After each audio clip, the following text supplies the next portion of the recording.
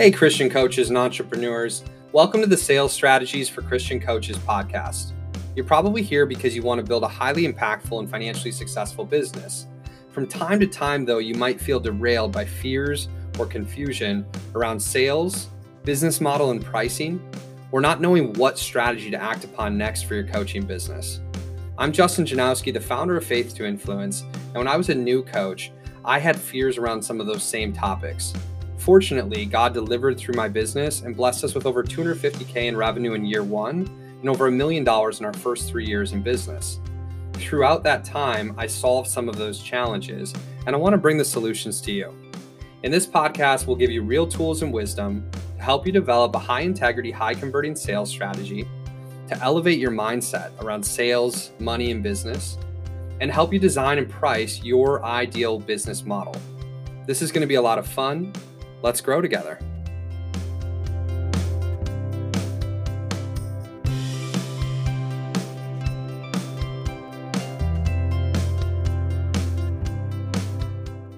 Hey everyone, today we're going to be talking about how to be persistent without being pushy in your prospecting efforts, on your sales calls, in your follow-up to sales calls, and in your general marketing. Enjoy the episode. Hey friends, today I want to share with you how you can be persistent as a salesperson without being pushy. Persistence without being pushy. I might call it assertiveness when done right. This is a question that came in through our Facebook group from Christina Greenfield.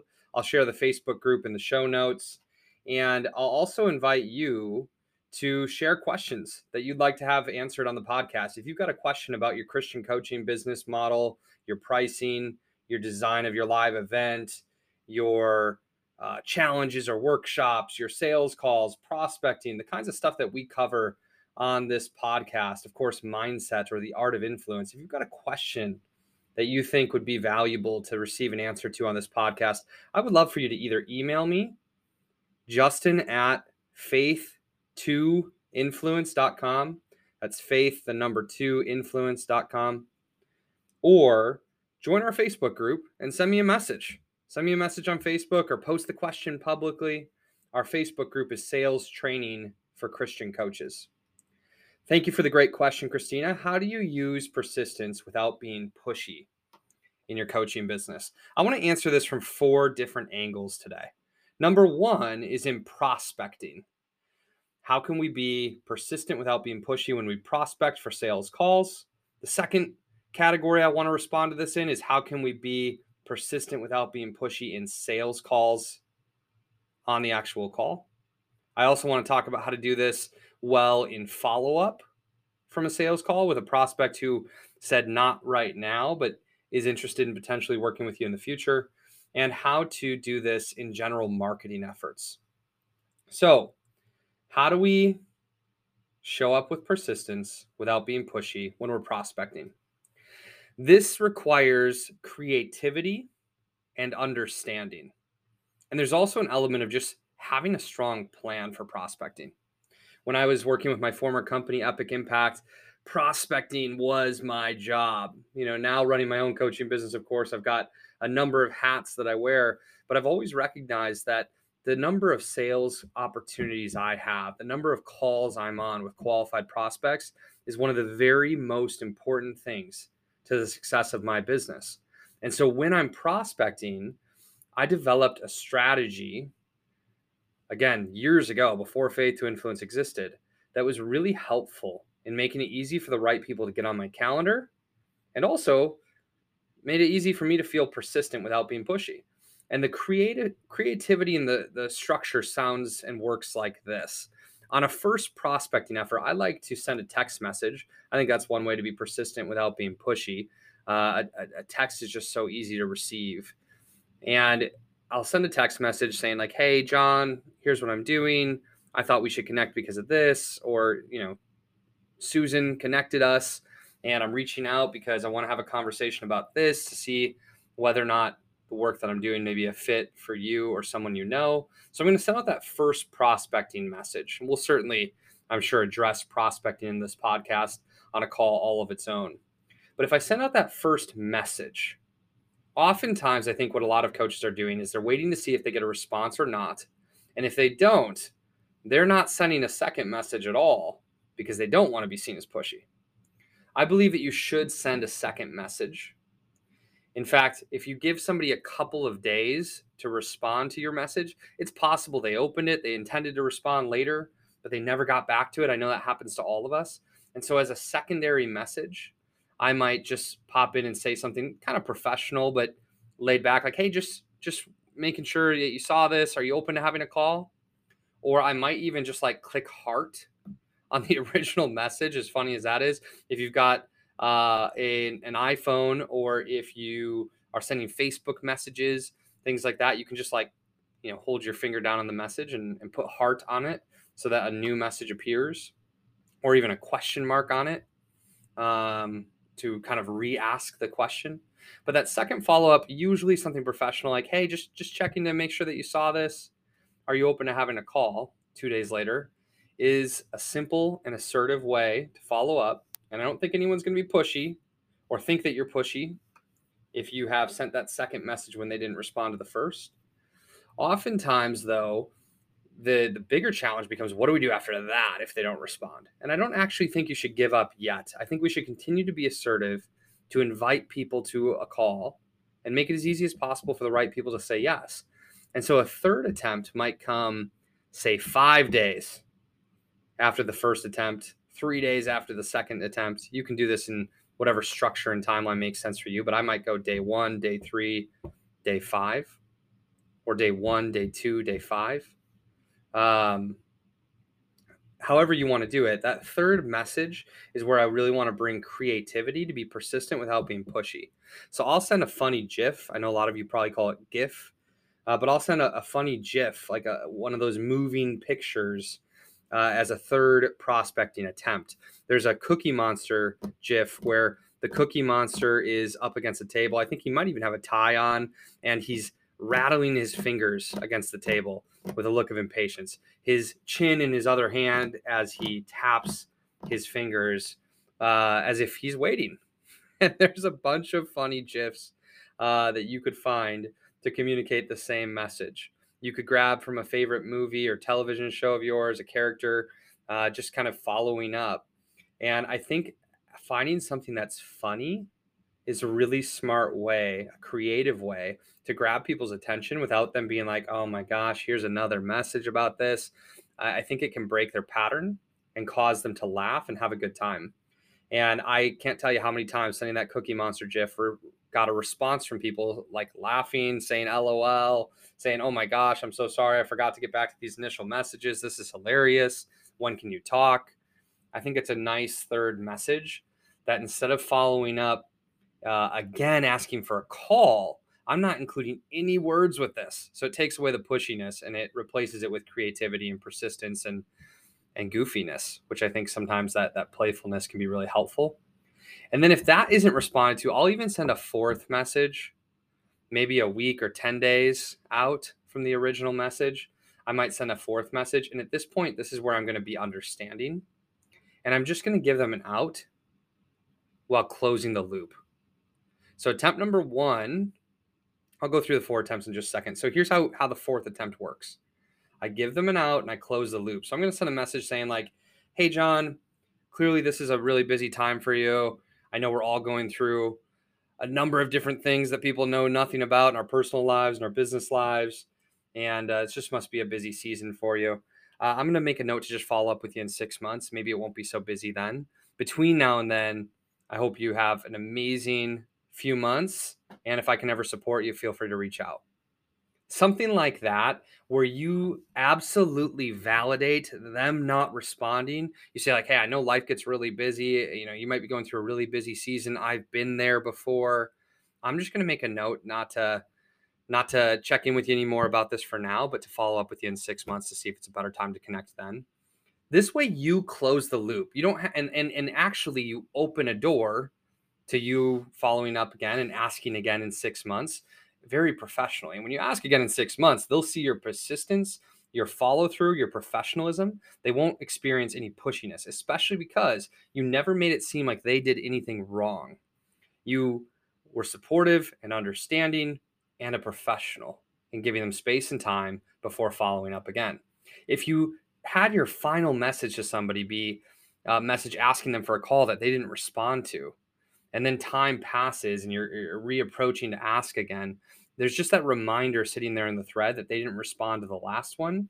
And maybe like an awkwardness where they wonder if like you feel weird about them. You don't know when to follow up again because it's just been kind of left open. It was in their court. They didn't follow up. They didn't respond. And so all of this is removed when we just like in that fourth attempt, give them that out, give them validation for not responding and push it off for 6 months, choosing then to put it in our calendar and follow up at that point. That's a way to be persistent without being pushy. So the 4 prospecting attempts are number 1, just a direct ask, including your mission statement. And oftentimes I like the language of, wanted to see if you'd be willing to jump on a call to see if this may be a fit for you or someone you know.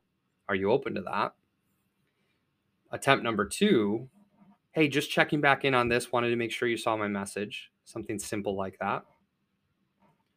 Step 3 is to try something creative, funny, goofy, playful, like a funny GIF or GIF. You could send a video of yourself.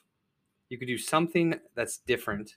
Your video, by the way, you could be wearing a funny costume. If Mark Sieverkrop listens to this, I could totally see him sending a video of himself wearing a Halloween costume or throwing on a Ted Lasso mustache to get people to laugh and to interrupt the pattern. And the 4th attempt is to validate them not responding, telling them that you totally understand it must be a really busy season for them. You're just going to give them some space. You'll reach out again in 6 months. By the way, when you send that really thoughtful, loving, space giving message, a lot of people will respond to that and say, oh my gosh, I'm so embarrassed. Like, I've been meaning to follow up with you. Like, thank you. 6 months would be better. Or thank you. Like, I'm actually free in a couple of weeks. Can we talk then? So that's how we show up with persistence rather than pushiness and prospecting. In a sales call, the way this is done is through curiosity. So on an actual sales call, persistence usually is necessary when we receive objections. After we've made an invitation to our program, we've shared the price, we've said, do you want to do this? Is this something you'd like to be a part of? And there's an objection. This is a time for us to be persistent through curiosity rather than pushy. Too much challenge probably feels like it's us against them. A canned line, an objection handling canned line to follow up probably feels like pushiness or inauthenticity. But the way to be super persistent here is to validate and to be curious. So that could sound like, I totally get it. It is a big investment. Tell me more about that. That's persistent and not pushy. Another way to be persistent and not pushy would be to say, yeah, I get it. It is a big time commitment. Talk me through your calendar and why this feels like it might be heavy for you right now. Just to like really understand. If we seek to understand through curiosity, ultimately with enough of the right questions and enough understanding, we can help people make the best decision for them in a really thoughtful way. We can usually find the truth 2 or 3 layers deep. The way I might be curious, like with someone who says, I want to talk to my spouse or my significant other about this, or my business partner, or whatever it might be. It's like, I totally get it. This is a big decision. I'd talk to my wife about this too. Let me ask you a question though. Have you made your decision for you yet? If he says, whatever you think, babe, I trust you. Do you know what you want to do? This is a curious way to help people take ownership of their own decision. It's not pushy. It's not trying to force them to decide without their spouse's consent. It is, however, curious and loving. And so in objection handling, curiosity gives the opportunity for persistence without pushiness.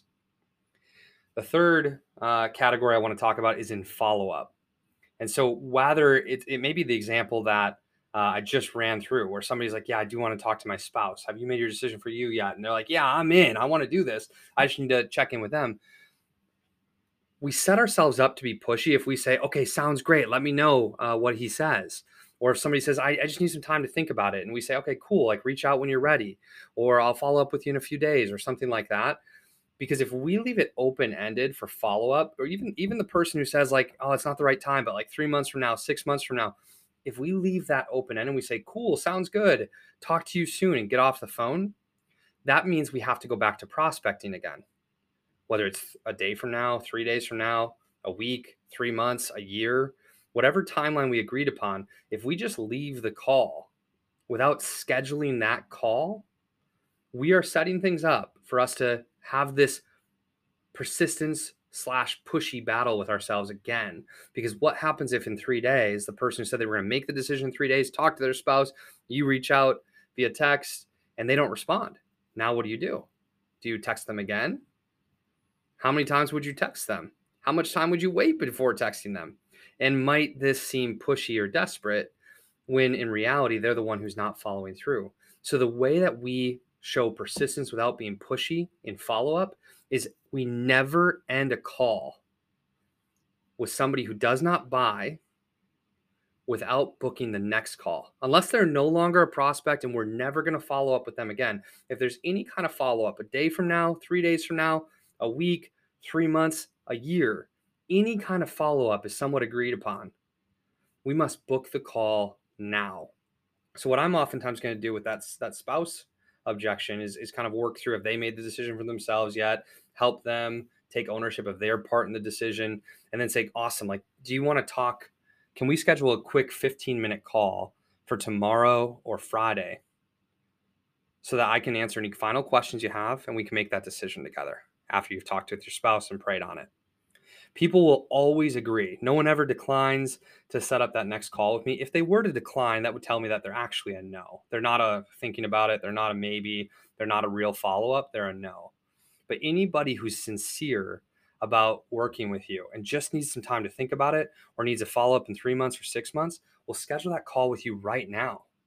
I will schedule it. They're like, let's follow up in 6 months. I'm like, awesome. If you're anything like me, your calendar fills up and you get busy and you get distracted. Can we just book a time right now? Obviously, with it being 6 months out, I'll be happy for you to text me ahead of time and reschedule if need be. And I'll, ask for the same grace that if I need to make a change, we can move to a different day or a different time as the event approaches. But by putting it in our calendar now, I know that we'll both have that reminder at the very least to check in with each other. And if we can hold the call time, let's pick a time that normally works for us during the week and try to hold the call 6 months from now. That way we'll have time set aside to connect. Does that sound good? And people will agree to that. And so to avoid being pushy, but to be persistent, agree and commit to yourself right now. You will never end a call without a yes, a no, or the next call already booked. Because then all you have to do is show up. And then in general marketing, the final category I want to address in this, it's important to be consistent in your nurturing of people. If you consistently nurture your audience, which means you add value, and then you assertively ask them to buy or to make a decision occasionally, that assertive ask is going to feel really good. It's going to feel really fair. There's not going to be anything pushy about that because your audience is going to already love you, respect you, appreciate you for all the value you've been adding. Now, those are like long game strategies, these consistent nurture plans. You might, if you're a newer coach, just pick one. If you're a more experienced coach, maybe you have two ways of nurturing your audience. If you're already a 6-figure coach or a 7-figure coach, you probably have multiple ways in which you're nurturing your audience. But for a new coach, like, you might just pick one of sending out an email once a week, or making a Facebook post once a week, going live inside of your Facebook group once a week, doing a YouTube video consistently once a week, having a podcast, releasing a new episode once a week. It doesn't have to be once. It could be twice a week. It could be 3 times on whatever thing that you're choosing. It could be every single day if that's what's for you. But having a plan that's consistent and nurturing and giving to your audience again and again and again and again, and sprinkling in assertive asks regularly is a way to be top of mind and persistent without being pushy. I hope these things are helpful. Thanks again, Christina, for the great question. And if you would like to ask me a question and have it answered on one of these future podcast episodes, I'd love to hear from you. Even if you just have feedback on the podcast and your experience, I would love to hear from you. You can email me directly at justin@faith2influence.com, You can also find me on Facebook and send me a message or join our group, Sales Training for Christian Coaches. That would be another way to connect. I'd love to hear from you, and I look forward to continuing to serve you. God bless you all. Have an amazing, amazing week, and let's be persistent. Let's be persistent and assertive without being pushy. Hey, thanks for listening today. If you enjoyed the episode, subscribe to our podcast. And if you'd like a free copy of our 10-step sales process for Christian coaches, go to www.f2itribe.com/free.